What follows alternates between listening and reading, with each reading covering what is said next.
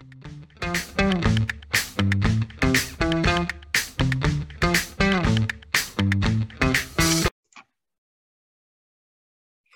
everyone, and welcome to the Roadmap from Auto Finance News. Since 1996, the nation's leading newsletter on automotive lending and leasing.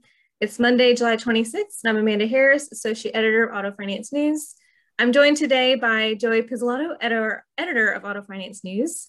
And this is our weekly wrap on what happened in auto finance for the week ending July 26, 2021. As always, I want to thank Auto Finance News advertisers, DealerTrack, DeFi Solutions, Spherion, Agora Data, and Alpha for their continuing support. First, in some general economic news, U.S. new home sales hit an unexpected dip in June, falling to the lowest since April 2020. So purchases of new single-family homes fell 6.6%, which is likely indicating weakening consumer demand amid tight supply and elevated prices, much like we've been seeing in the vehicle space as well. In the auto industry, Honda Motor Company last week doubled down on a strategy to form strategic partnerships in an effort to shift more aggressively to electric vehicles. Last year, Honda reached an agreement with General Motors Company to jointly develop 2 new Honda EVs, and the chief executive officer recently said the company is open to working with others in different industries when it comes to developing software used in EVs. So just kind of have to see how that plays out. And in a move that could impact regional manufacturing of vehicles, the US and Mexico failed to resolve a dispute over trade rules for cars during a recent meeting. The conflict focuses on how to calculate the percentage of a vehicle that comes collectively from 3 countries under the US-Mexico-Canada Agreement, which took effect last July when it replaced the North American Free Trade Agreement. Mexico, together with Canada, has been considering filing a formal complaint against the US under the new agreement. And then in auto finance, we've been following the second quarter earnings season, and it's already yielded some interesting trends. So this week, our team looked into AutoNation, Capital One, and Citizens One Auto Finance. The main takeaway was really a shift away from charge-offs to recoveries and a related pullback on allowance for loan losses. So for example, Capital One, I'll just kind of talk a little bit about their earnings. They logged a 0.12% recovery rate, which has so far been the highest recovery rate we've seen for the quarter. That remains to be seen if that will hold true. We do have more earnings to come out, but so far that's the highest we've seen. And as a comparison, the net charge-offs at the bank last quarter stood at 0.47%, and they are down from about 1.16% this time a year ago. So definitely a pretty big change there. And we know from last week's coverage, and we talked about this last episode, Ally Financial and US Bank also posted positive recovery rates. So it's definitely a trend that we're seeing so far. Another trend is credit performance has continued to be really strong.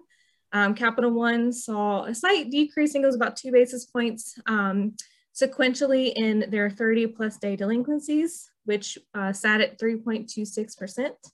And that was largely due to historically high consumer payment rates. So consumers are, paying their auto loan payments on time. We know stimulus really helps with that, and it still seems to be propping up. People were able to save money, so they're able to kind of make those payments. So we haven't really seen too much of a fall off on that. And then with everything kind of looking pretty positive, allowance for credit losses at Cap One accounted for 3.3% of their balances, which is down from 3.9% last quarter. And just to put that in some perspective, for auto, their originations increased 56% year over year to 12.9 billion, and outstandings grew 7% year over year to 71.7 billion. So Cap One, pretty strong quarter, but that's kind of in line with what we've seen so far. And I know we had some other kind of similar results. So Joe, do you want to talk about what we are seeing at Citizens? Of course. So, like you mentioned, one of the bigger trends that we're kind of keeping an eye on this quarter is net charge-offs, and more specifically recoveries. And we are seeing quite a number, like you mentioned, US Bank, Ally Financial, Citizens, I believe there was another that I'm probably forgetting right now that is recording recovery on net charge-offs. These are largely driven by two factors. Elevated used vehicle values, which we are expecting to see for at least through the year. I mean, the market can move, so we'll see how that goes.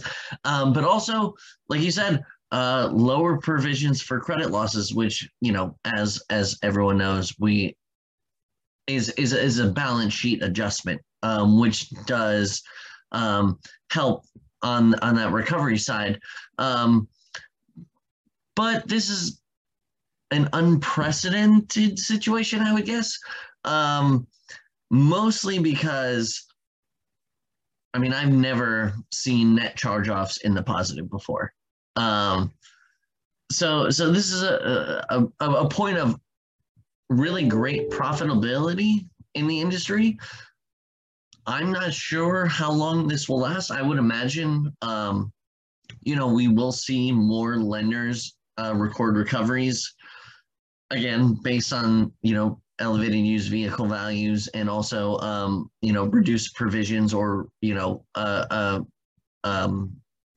take back on those reserves. But I wouldn't imagine that this would be something we were going to see into the third quarter.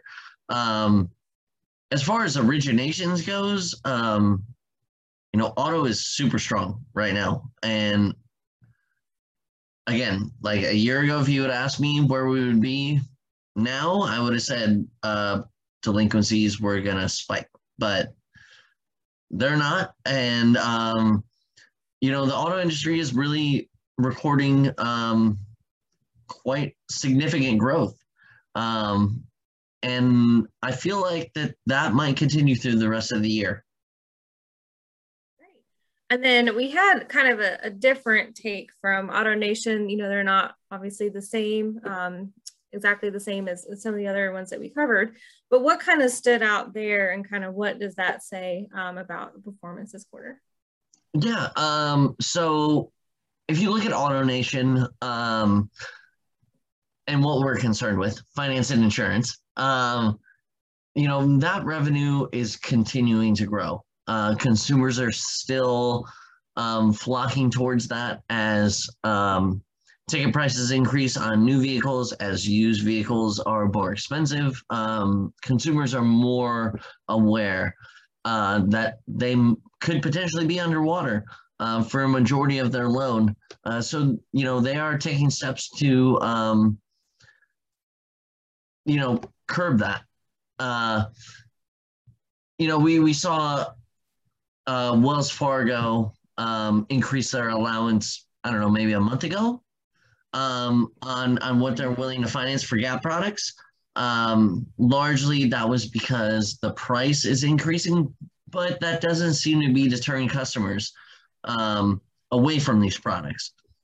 So I would imagine, you know, F&I is going to continue to grow, which is good for lenders.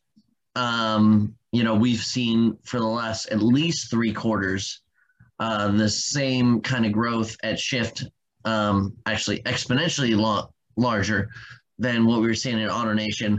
But I think everyone right now is kind of reaping the benefits from pent-up demand. Everyone wants cars for some reason. I hate cars. I don't even want one. You want a car? I do want a car. A new one anyway. Yes. Somebody asked me last week or this weekend, they were like, well, what's the American dream? I was like, not to own a car. Live somewhere you don't need one. Yes. If I live somewhere and I could walk everywhere, I probably wouldn't be as in the market for one. You know, because they are expensive right now, and you have to maintain them. But there are options too. Like I could subscribe to one if I need one for a week. You know, I can hop in an Uber. I mean, like there are options that involve cars without owning one. If you live somewhere, I did not live somewhere that would work. Right. Yeah. I mean, I'm in New York, so I can, you know, hail a cab or, you know, hop on somebody's, you know, scooter. Yeah. Yeah. The free bus system here would take me maybe down the road to Walmart. That's about it. So, well, I think I need more than that. Great. Well, thanks, Joey. I think, looking ahead, we do have more earnings coming up. So just some examples. We've got Asbury Automotive coming up, Consumer Portfolio Services, Credit Acceptance Corp, Ford, Sonic Automotive. We've also got a story in the works about some auto refinance space, which is a whole other can of worms, kind of benefiting from everything that we talked about today. So stay tuned to read those developments. And as always, we want to hear from you. So please write the roadmap on whichever platform you use to listen to the roadmap, and follow us on Twitter and LinkedIn. Thank you for joining us today, and we'll see you online at autofinancenews.net and here next time.